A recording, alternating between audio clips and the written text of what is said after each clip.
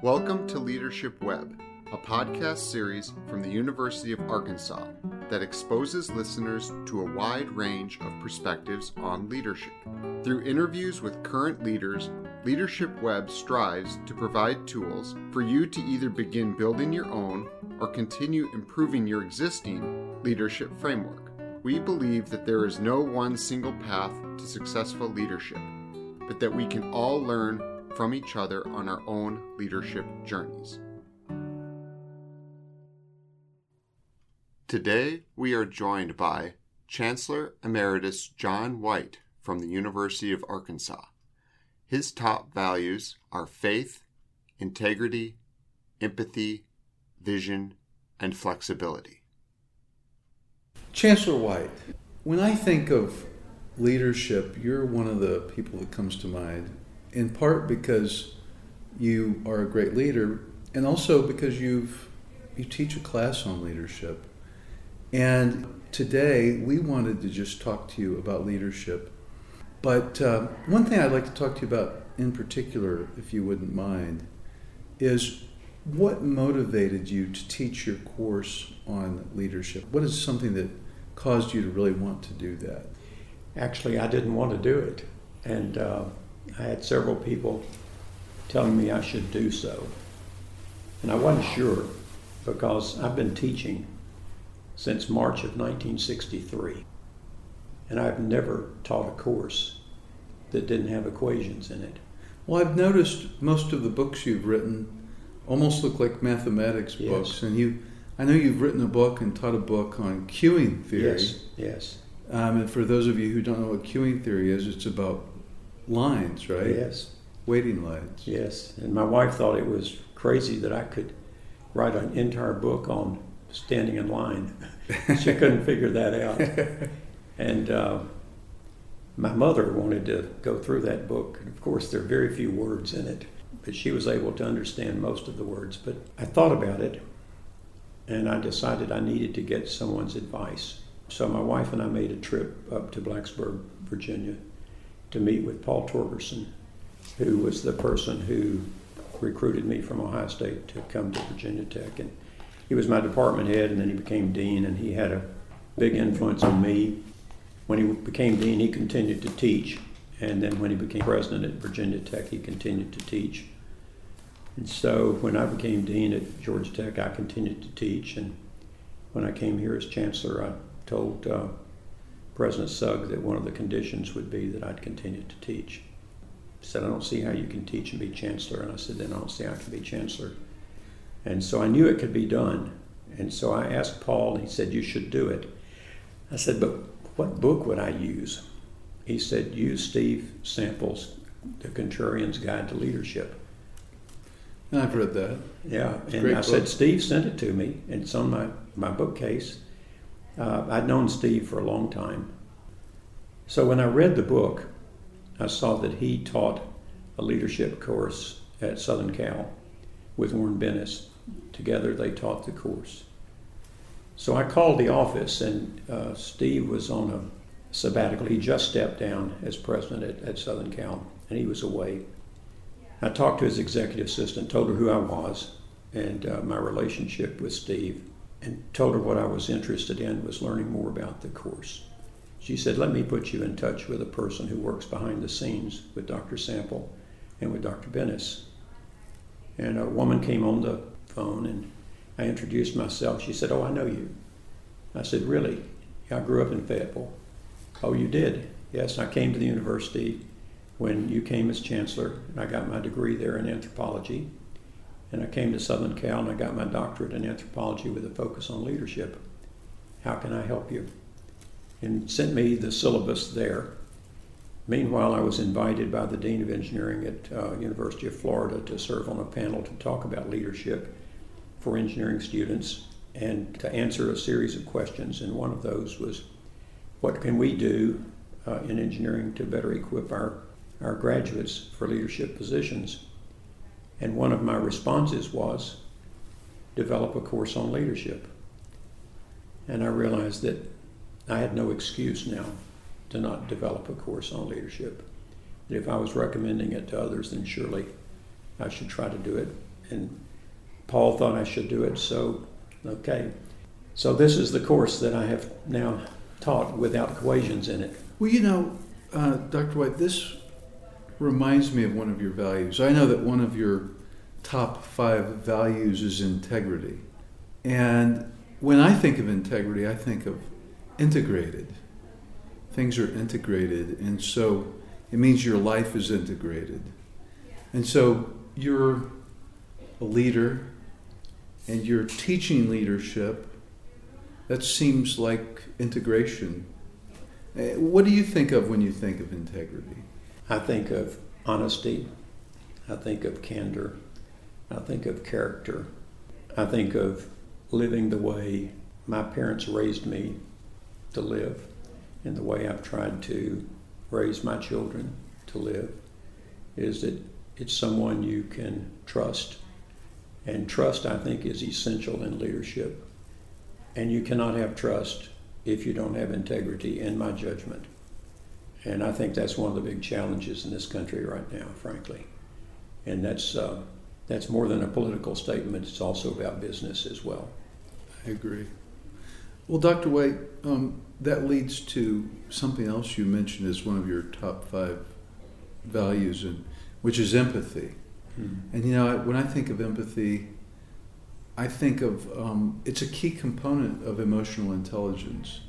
There's so many leaders who really lack in that we're aware of in politics and in business and in other places.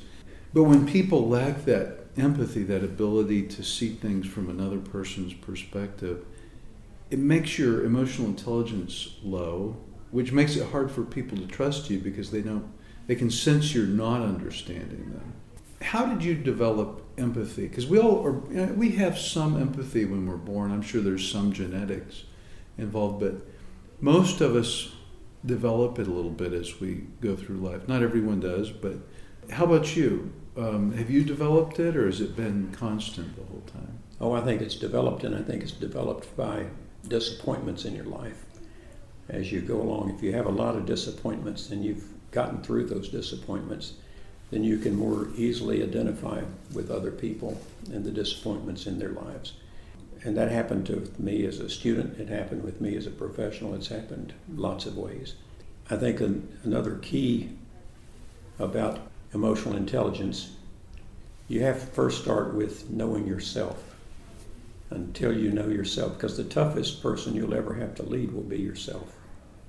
And so you've got to really understand in the deep, deep, deep recesses and the dark, dark places in you, what is it you truly value? What do you want to be? And are you living those values? And so once you do that, and I went through that process many years ago, then after that, then it stops being about you and it starts being about other people. And so my desire, what I want as my mission statement in a way, is that I want to be able to say, as Paul wrote to Timothy in his second letter, I fought the good fight, I kept the faith, I finished my course, and I want to add, and I made a difference. And I decided a long time ago that where I wanted to make a difference was in the lives of people. And so that's why I'm teaching, because I can't think of any better way for me to be in contact with young people and try to set a good example for them and to try as best I can to shape them to go out and be models of integrity. Well, another one of your top values is vision. And I just asked you about empathy, and it seemed like your discussion of empathy led into your faith and your vision, both, which reflects your integrity, I think. It's all integrated. Yeah. But you mentioned your mission, which is what you're about. Mm-hmm. And you quoted scripture, which gets to one of your values, faith. And I always think of faith as believing in things you can't see, something that is beyond the natural. Mm-hmm. Is that how you think about it? Of course I do. I almost quoted the scripture verse about faith is the evidence of things not seen. And back on the vision part, I hadn't really appreciated the role it would play when I gave the high school commencement address over in Harrison, Arkansas, back in 1957, that I used a quotation from Thoreau that went something like this: if you built castles in the air, your work need not be lost. That's where they should be. Now put foundations under them. And I've had big dreams and lofty goals all of my adult life. It didn't just start when I came to be chancellor at the university and setting those 2010 goals, which most people thought there's no way we could get there. I did the same kind of thing as dean at Georgia Tech. I did the same kind of thing at National Science Foundation when I was the assistant director for engineering. Did the same thing in our consulting firm when we created it. I just think big. There in Georgia Tech, there was such rivalry with the University of Georgia. We don't like to say anything good about a University of Georgia graduate, but Louis Grizzard was a funny guy. He wrote a column for the Atlanta Journal-Constitution, and humorist and all, terrific books. Great titles on the books, but the one that's my favorite is the one that has titled, "Shoot Low, Boys, They Might Be Riding Shetland Ponies." And I think too often in organizations we shoot too low, and I think we ought to aim high. I would rather accomplish 80% of a lofty goal than to accomplish 100% of a short minimalist goal. For me, it's stretching. It's all about stretching. And I think that's one of the curses of industrial engineering, is we have this continuous improvement gene in us that thinks we can always do better. So I just set lofty goals. You know, that one of your last of the top 5 values is flexibility. You were talking about getting 80% of the big goal versus 100% of the small goal. It requires a lot of flexibility to do that, because we can have a plan, but the world changes around us and we're constantly morphing and pivoting. Yeah. How did you develop flexibility? It took a long time. You can't really see it because I don't have much hair now, but when I was young it was red, and I was very stubborn. I just didn't have a whole lot of flexibility about me. It was the white way or the highway, or white way or the wrong way. And it took me a while to realize that wasn't going to be successful, that I needed to change the way that I interact with people. And I need to listen a lot more. And I need to be flexible. And I shouldn't just say, I know the answer. I really do believe that, I think it's Donnie Smith from Tyson that said the answer is always in the room, that you ought to rely on other people to create the answers, that you as a leader shouldn't be coming with all the answers. The answer's in the room. And so to do that means that you need to be flexible. And you shouldn't go into it thinking, I've got the answer. No, I have the question, is what I need to go into the room with.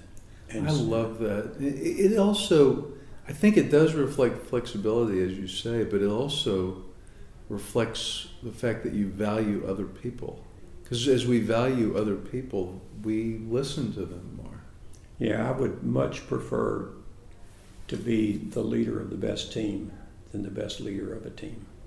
I love that. I've never heard that before. So Well, you'd rather be the leader the of leader the of the team best team. rather than the best leader of a team. I think the focus has got to be on the team. It can't be on the leader. I've been reading a lot about leadership for 30 years. I've never heard that quote. I don't think I stole it from anyone. Did you just come up with it, or? Well, I said that. I gave a talk at the Informs conference. They had a session on leadership, and I was the keynote. And they gave me the title, How to Become a Leader in Academics, or something like that. Did you say Informs? Yeah. Did you have to come up with a theorem for that? No.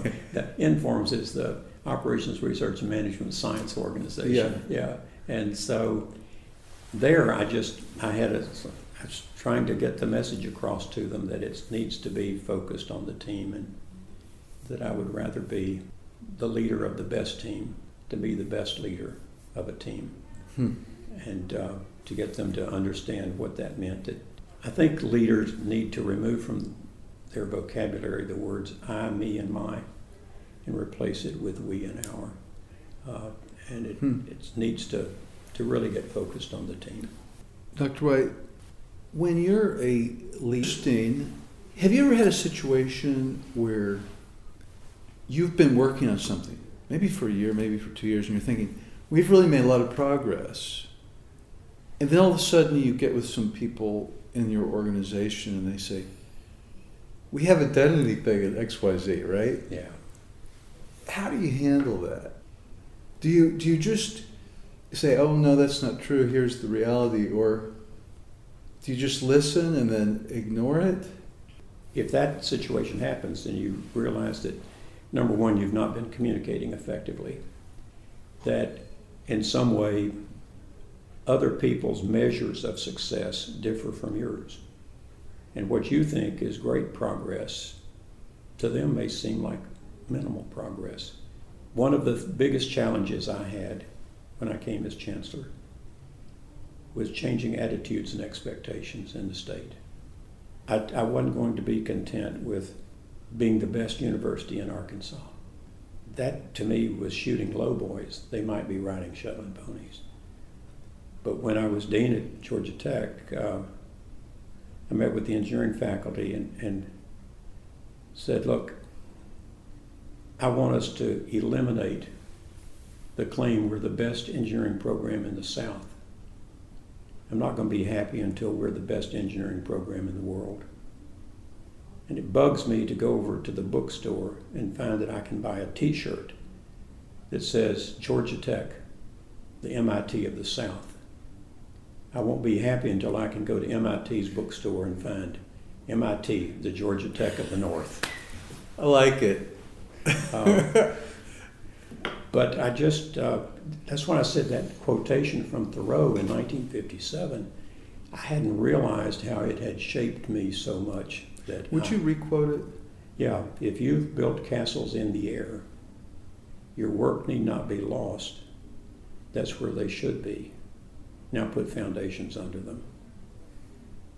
That is really powerful. I don't know why I picked it, but I did. It could have been an encouragement from my father. He taught literature. He got his master's here at the university in English, and that he was a high school administrator.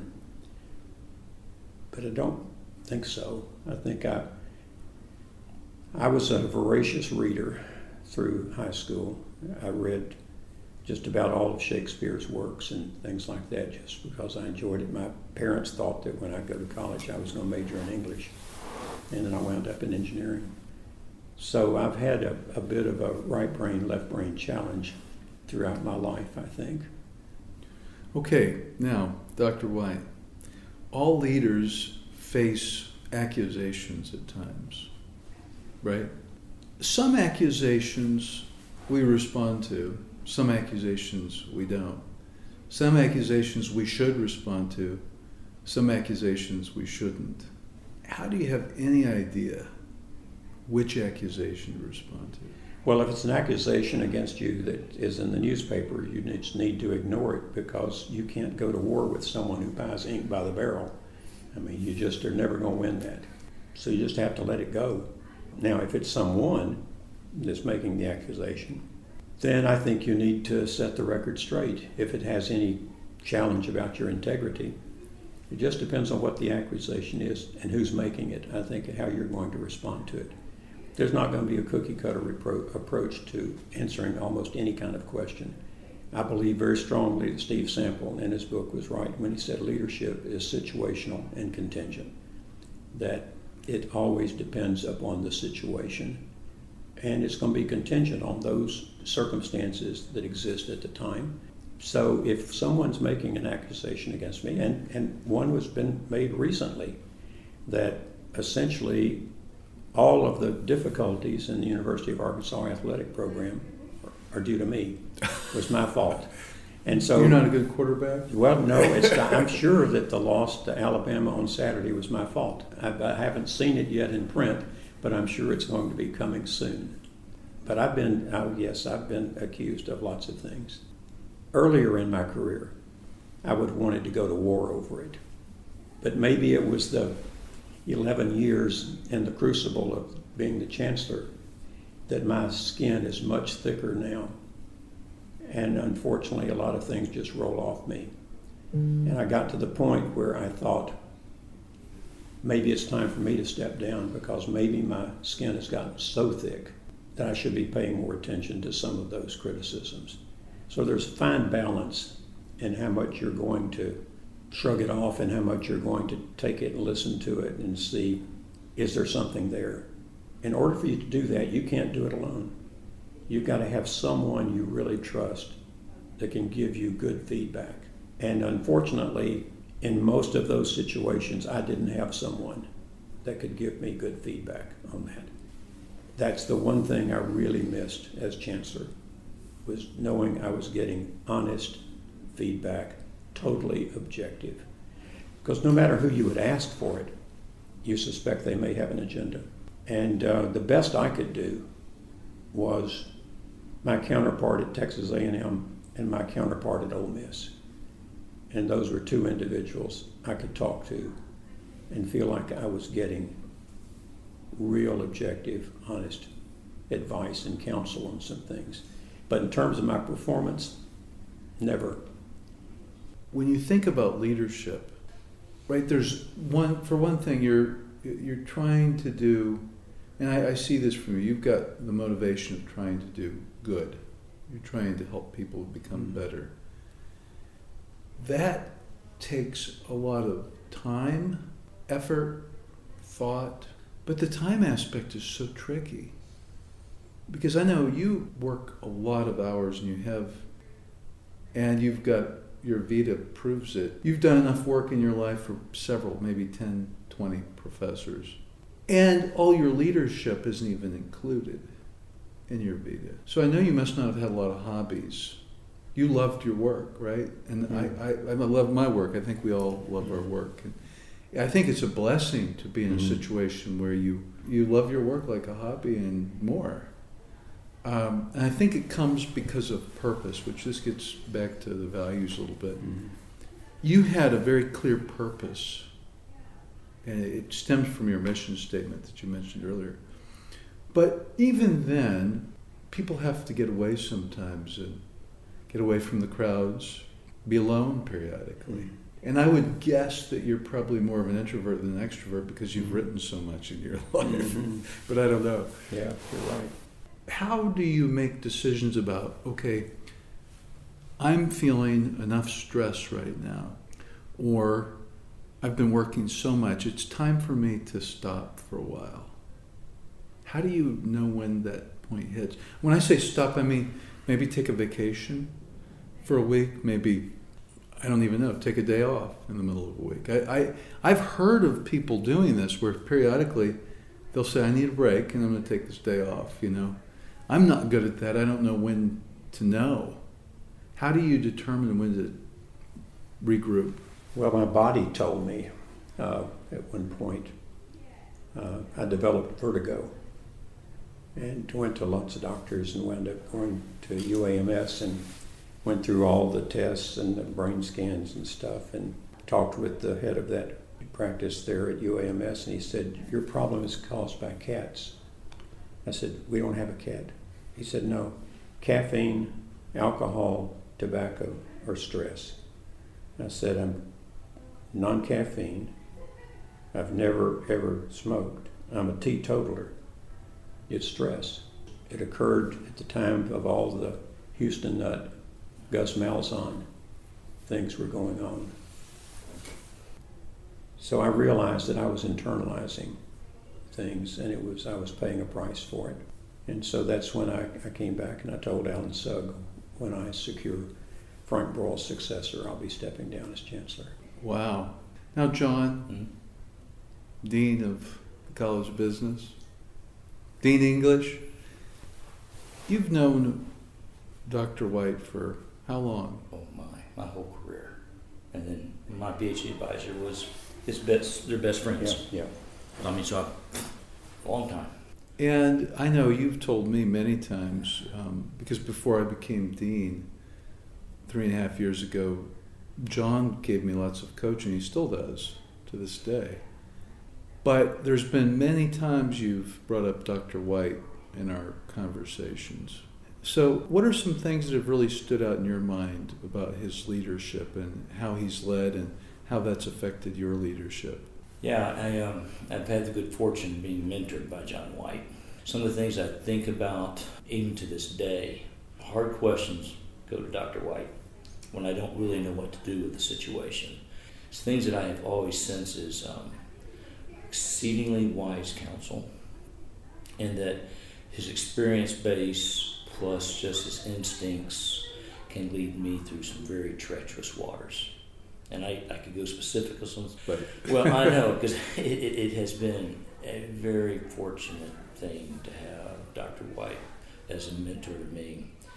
Tenacity, not stubbornness. I've never seen a stubborn bone in his body, but I've seen tenaciousness. Well, that's interesting because there was a study done by a Harvard business professor by the name of Angela Duckworth. Have you read her? I know of her. Well, she wrote a book that I really liked, and it's called Grit. Yep. And she studied, like, what does it take for people to be successful? What characteristics do you need to be successful across any industry?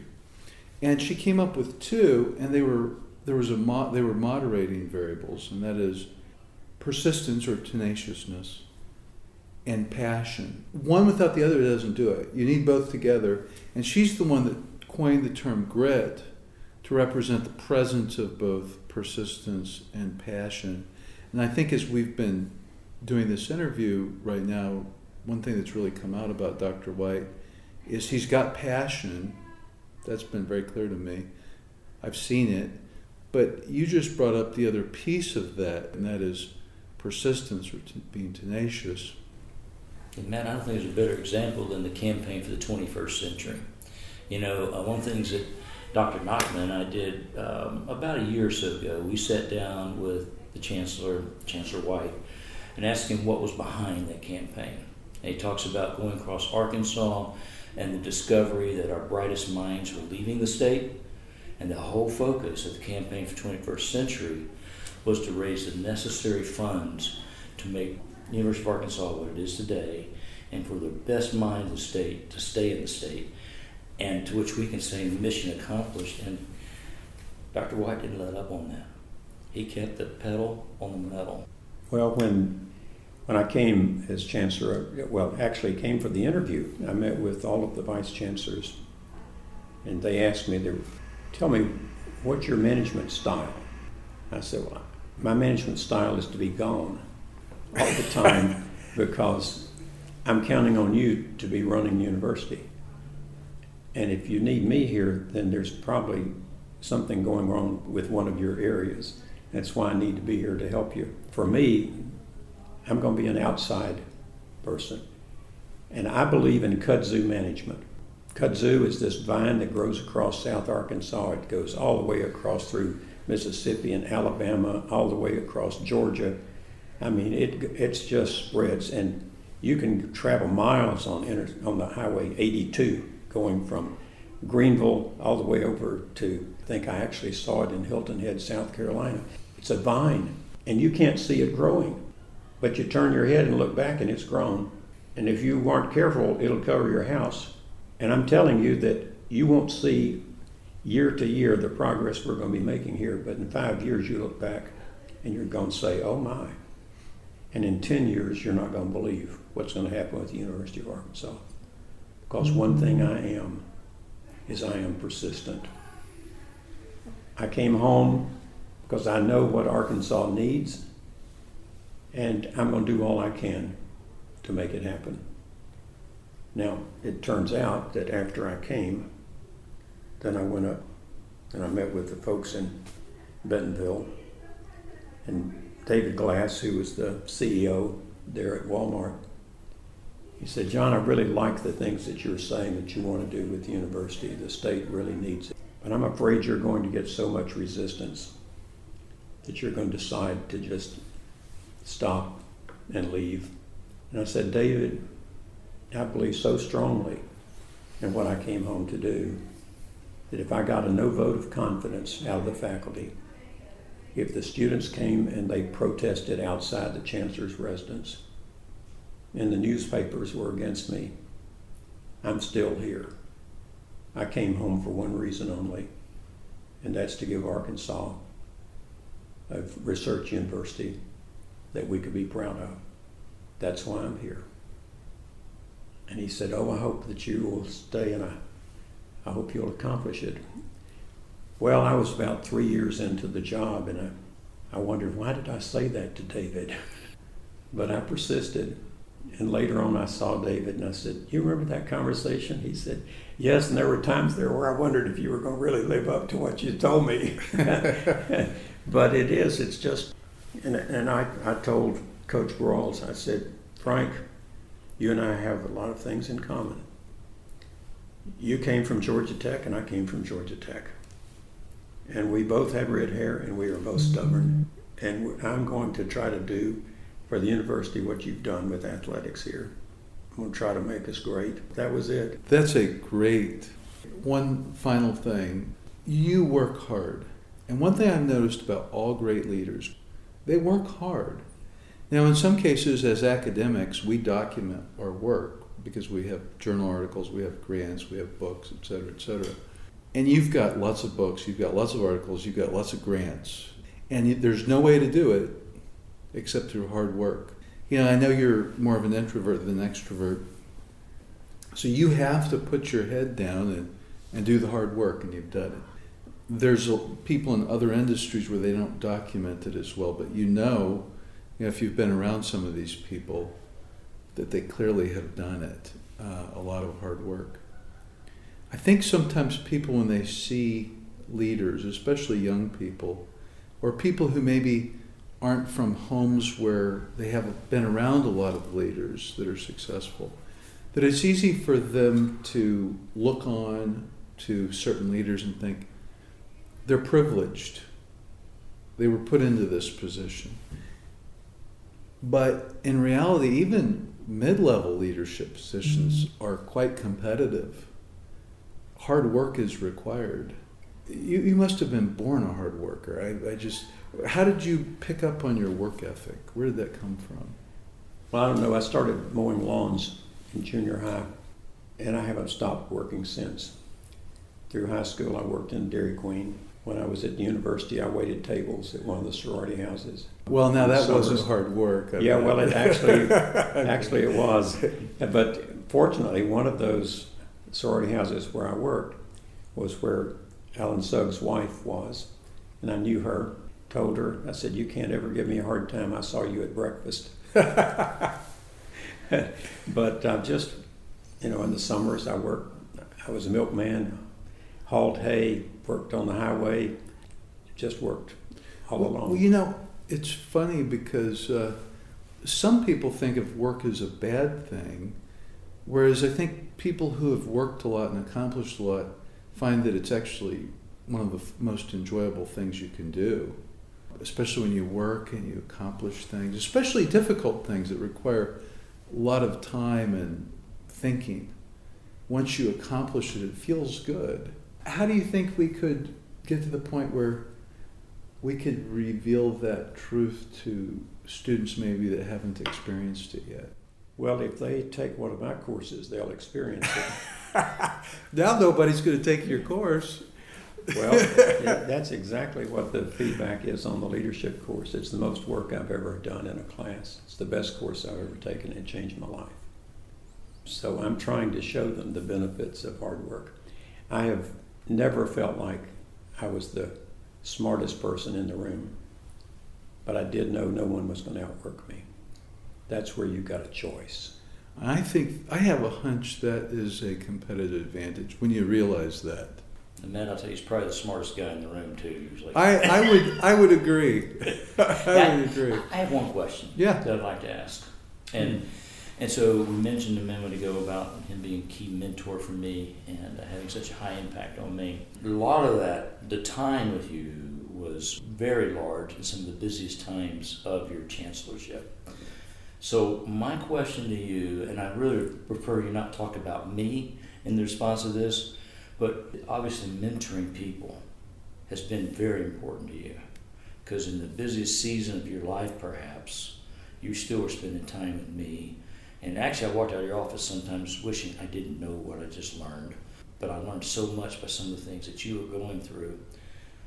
Why would you do that? I mean, and not about me, but why? Because you obviously have had this impact on other lives your whole career. Why have you done that? Actually, at the time, I didn't even consider that it was mentoring. I didn't even have that word in my vocabulary until just recently. It's not a word that was all that common at the time. I was just the same way that I work with graduate students and anything else, and I had a consulting business, and we've sold it to Coopers and Lybrand and all, and it's about being around people for me. And usually I had people around me because I needed help. That's where the mentoring came. They were, in a sense, helping me. And in helping me, perhaps something rubbed off on them. That I just try to walk my talk, be me. I like to play with my cards up. There are no hidden agendas. What you see is what you get with John White. That's the way I've tried to live my life, and I'm very much a people person. I think that's why I wound up in the major that I wound up in. Because in the end, it's all about the people. And at Georgia Tech, when I was dean, I had a slide that said, we measure our success one student at a time. And that's the way I measure my success, is one student at a time. I measure my success beyond that in one individual at a time. Taught Sunday school for many years and adult Bible studies and things like that. I just basically use 2 Timothy 2:2, that whatever you've heard from others and pass it on. So I just try to do that. If I had it to do over again, if I had the chance to be chancellor again, I'd do it so much better than I did it. Because I believe I know far more about how to be an effective leader now than I did when I came here in 1997. I was not prepared to be the chancellor. I watch what Chancellor Steinmetz has done, and I just say, why didn't I think of that? How's he doing this that I didn't and thought never entered my mind to do this? And I think there's a reason. I skipped 2 important steps along the way. I was never a department head. I was never a provost. I went from being the head of a research center to being the dean to being the chancellor. I didn't know how to be chancellor. And so I look back on it, and knowing what I know now, I could have done that so much better. But that's the thing about leadership. To be an impeccable, effective leader, that's not a destination, that's a journey.